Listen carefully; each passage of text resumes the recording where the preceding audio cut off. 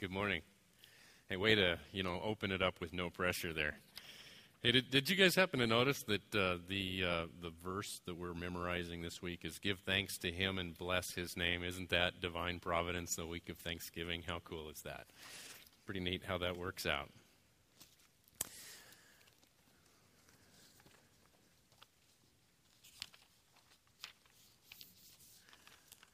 Boy, this place empties out when the kids leave. Good morning, everyone. I just want to say I am really pleased to be worshiping with you all this morning, even though I'm up here in this unusual location in the front. And I appreciate everybody that's here this morning. And I want to start off, in all fairness, by setting your expectations quite low for the upcoming delivery. You are going to find that I'm not nearly as well researched as our Pastor Judd. And, he did offer some insight and direction, so I don't think it'll go completely off the rails. But the other thing that I want to, alert you to in advance is that the length of my message will be delivered in a shorter time frame than is customary for Judd. Now, for some of you, I predicted that news of a short sermon might be well received. So for you, whoever you are, I'm bolstered in this small degree of confidence that part of my audience is going to be pleased with me right from the outset. Let's pray. Heavenly Father, we want to honor you today in every way. I want to thank you for each person who is present this morning. And I also want to pray for those who are absent. And I just ask that your healing hand would be with them, either physically or spiritually, whatever their need. I also pray that you would grant each of us a deep understanding of your word, and I pray that your message and your will would be heard this morning and that we would grow in being more like your Son, Jesus. And it is in his name that we pray. Amen. So we're going to be talking this morning about refreshing cold water and rancid, polluted water. So if you'd like, turn to Proverbs 25, verses 25 and 26. And as Judd had discussed earlier in one of our studies, he gave us an assignment to choose a verse in Proverbs that contained a couplet. And a couplet is just a verse that has a metaphor or a simile, and it's a lot of Proverbs are like that. And he wanted us to build a sermon outline around that. And so I chose Proverbs 25:26. And as I was attempting to build my outline, for some strange reason, my eyes kept drifting back to verse 25. And after several readings, it dawned on me that, these two verses each contain an individual couplet, but together they form a couplet with this contrasting imagery of clean water and dirty water. So let's read the verse. Proverbs 25 and 26. Like cold water to a weary soul, so is good news from a distant land. Like a trampled spring and a polluted well is a righteous man who gives way before the wicked. So let's start off by examining verse 25 and what it might mean.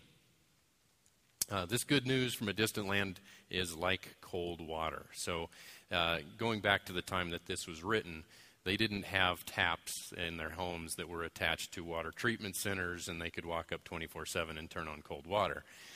In fact, it was quite hard to come by, and clean water was viewed literally as a source of life. And so at that time, it was obviously very valuable, and this word cold would imply a good source of water. And so if they had a good source of water, that was most likely an underground spring, and they would build a cistern to collect the water and keep it covered so that debris wouldn't get in and the water would become contaminated. If you guys were following recently, after Hurricane Sandy in New York and New Jersey, they lost power, and that power was needed to pump water to the residents. And so there were people that lived in these high-rise apartment buildings that were lugging gallon jugs upstairs, no power, no elevators. And so they're hauling water up to their apartments. And, of course, that means they had no hot showers, no hot water, no power, etc.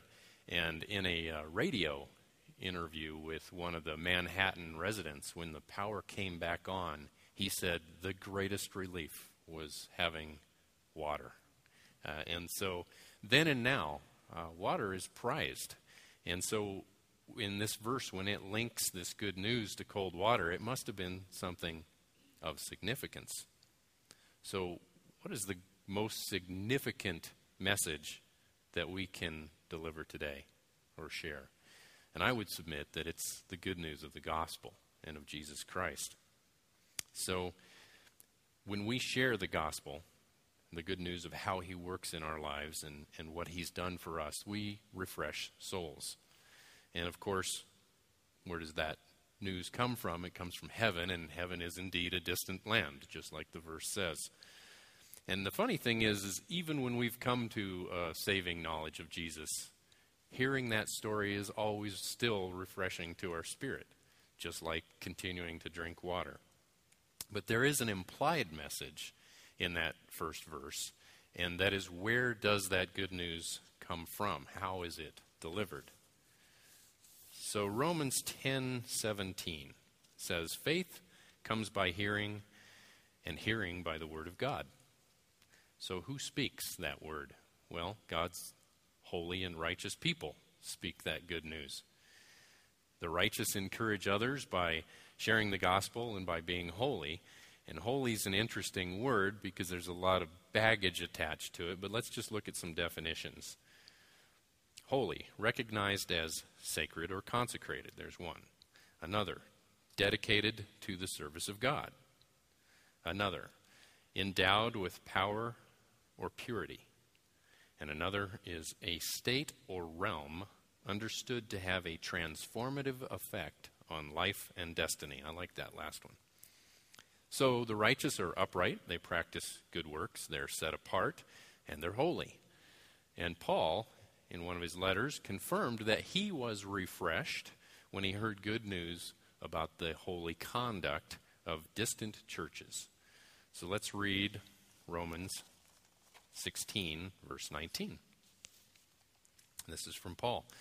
For the report of your obedience has reached to all. Therefore, I am rejoicing over you, but I want you to be wise in what is good and innocent in what is evil. More so, the lost are encouraged and restored when they hear and believe the good news of Jesus' atoning sacrifice and paying the price for our sins by his death. And, of course, it didn't end there. He secured our eternal life when he rose from the grave. And so, as we, the righteous, deliver the good news, we're called to be holy. And if you just think about brothers and sisters that you know in Christ, and we've all seen that transformative effect that their faith has as they grow in Christ's likeness. And I would submit that to see the beauty of Christianity, see a saint growing in Christ's likeness, it's a powerful thing. We had a friend, still have, fortunately, a friend who, until a few years ago, he would describe his religious affiliation as pedestrian. That was his little joke. He was essentially an agnostic. And his mother was correcting his behavior one day. She was criticizing his lifestyle choices. And so in defiance to her, he decided he would get out a Bible and he was going to read it and he was going to find every mistake in that Bible and he would throw those mistakes in her face and thereby silence her. Well, and praise the Lord. And because instead of finding mistakes, he was convicted. And when he believed, his life changed so dramatically. The people who knew him and were around him every day didn't really know what to think. And it hasn't been that many years ago, but he is such a zealous student for the Word that today his knowledge of the Scriptures actually exceeds most Christians that I know. And I'd have to say, to my own shame, more than me. But it's a huge source of encouragement and inspiration to see the change that's brought about in his life. Now, I do want to digress for just a moment because I want to be a source of encouragement to all of you. I'm not suggesting here that I expect every Christian to be a picture of perfection in that holy walk. Because, folks, I'd fall far short if that were my intent. I'm quite aware that all of us who are saved are on a journey in our holiness, and we're all in a different point in that continuum, but hopefully we're all continuing to grow and we never stop. Let's read 1 John 1:9. The importance of this verse is that we're all steeped in sin. We all have faults. We're racked with those things, but we have a hope. If we confess our sins, he is faithful and righteous to forgive us our sins and to cleanse us from all unrighteousness. So there's our hope. Let's look at the explicit comparison of these two verses, and it's explicit in the word like. Like cold water to a weary soul, so is good news from a distant land.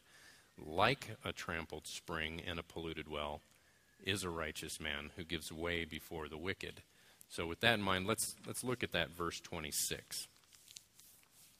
So just like a putrid, rancid bog would discourage and repel those who were seeking cold, clear water, so will those who are righteous deter others when they compromise with the wicked and the evil that we have in the world. So again, kind of going back to the time that this was written, when an enemy would attack a country and they would win, or even in the process of attacking, they would destroy the water source for those inhabitants.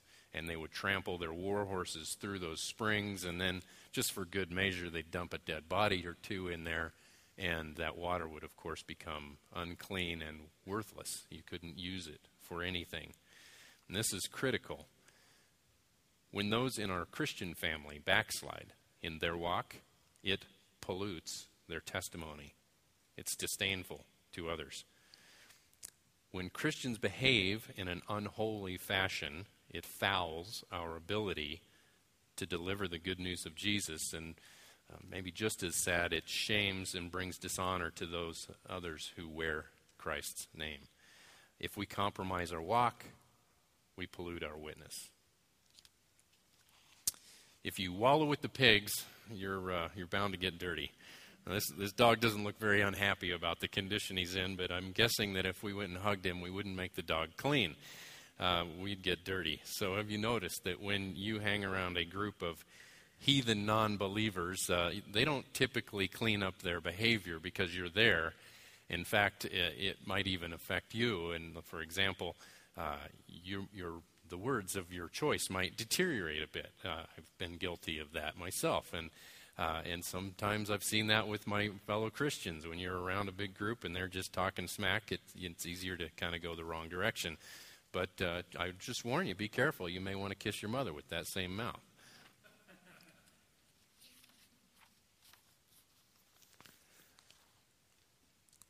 I want to tell you about a businessman that we knew in Grand Junction, and not a happy story, but he was a man who claimed to be a Christian. I don't know his heart, so I'm going to assume that he was sincere. This man was very overt about his religious beliefs. He advertised as a Christian business. He had religious symbols on his sign. He had religious symbols on his building, and he used the religious talk as a regular part of his business practice. Now, there's nothing wrong with any of those, except this man was an embezzler. And he was fired for stealing money, and he went to work for another company, and within a year he was fired again for the same thing. And most of the people in town knew his reputation. He was openly reviled by many. And I was ashamed that non-Christians were using this man, that were pointing to him as justification for pouring derision upon Christians. And the funny part was the people that were the most vocal in criticizing him, those non-Christians, knew that his behavior was unacceptable because it was indefensible, but especially for someone who claimed Christ. Let's read 1 Peter 1 and 2. Again, this is in support of this. An apostle of Jesus Christ to God's elect, strangers in the world, scattered throughout Pontus, Galatia, Cappadocia, Asia, and Bithynia, who have been chosen, emphasis mine, according to the foreknowledge of God the Father, through the sanctifying work of the Spirit, for obedience to Jesus Christ and sprinkling by his blood. So they have been chosen for obedience. So rightly does the world hold us as Christians to a higher standard. They should. We should look cleaner, purer. We should be more refreshing to be around than those who are not Christians. We are called to a higher standard. And the important thing is, though, that's willing obedience on our part. Nobody's forcing that. We should want that. And we should hold one another accountable in our actions so that the world will not have any accusation to level against us. When we fail to expect holiness from each other, we should examine the gap between our love for the gospel and our love for godliness. Let's go take a last look at those two verses. And you can see here a contrast that's implicit in the images of cold water and a polluted well. So good news from a distant land is like cold water. A righteous man who gives way before the wicked is a polluted well. So here's some takeaways for you. First, I would hope that if you've not spent time reading wisdom literature in the Bible, that you would just add that to your regular reading diet. The Proverbs are packed with wisdom, and the cool part about them is it's insightful and it's applicable today, very much so. In this verse, you can see Solomon had a timeless truth he was wanting to share with Israel about good news and watering holes. The good news is refreshing and bad living is disgusting. We have a great message in the gospel. And when we share it with the world, if it's received, it will be a source of life-giving refreshment. We need to guard that message by guarding our actions. We will be effective when the purity of our actions reinforces the refreshing message of our words. 2 Timothy 2:21 fits in very nicely with this idea.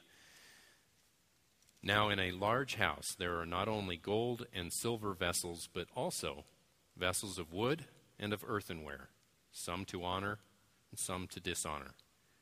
Therefore, if anyone cleanses himself from these things, he will be a vessel for honor, sanctified, useful to the master, prepared for every good work. So cleanse yourself of dishonorable behavior and you'll be prepared for good works that are useful to God. Let your testimony be reinforced by the purity of your actions. Let's pray. Lord, thank you for the truth you reveal to us in your word. It is timeless, it is poignant, it is useful, and it does not return void. Father, thank you for loving us enough not to leave us in a lost state. Thank you for sending your Son Jesus to save us and giving us the honor of sharing that good news with others. Please strengthen us in order to live holy in the world, but not of the world. And give us wisdom to recognize opportunity and courage to share the message with those around us. Father, it's in your name we pray. Amen. Would those men who are preparing communion come forth now?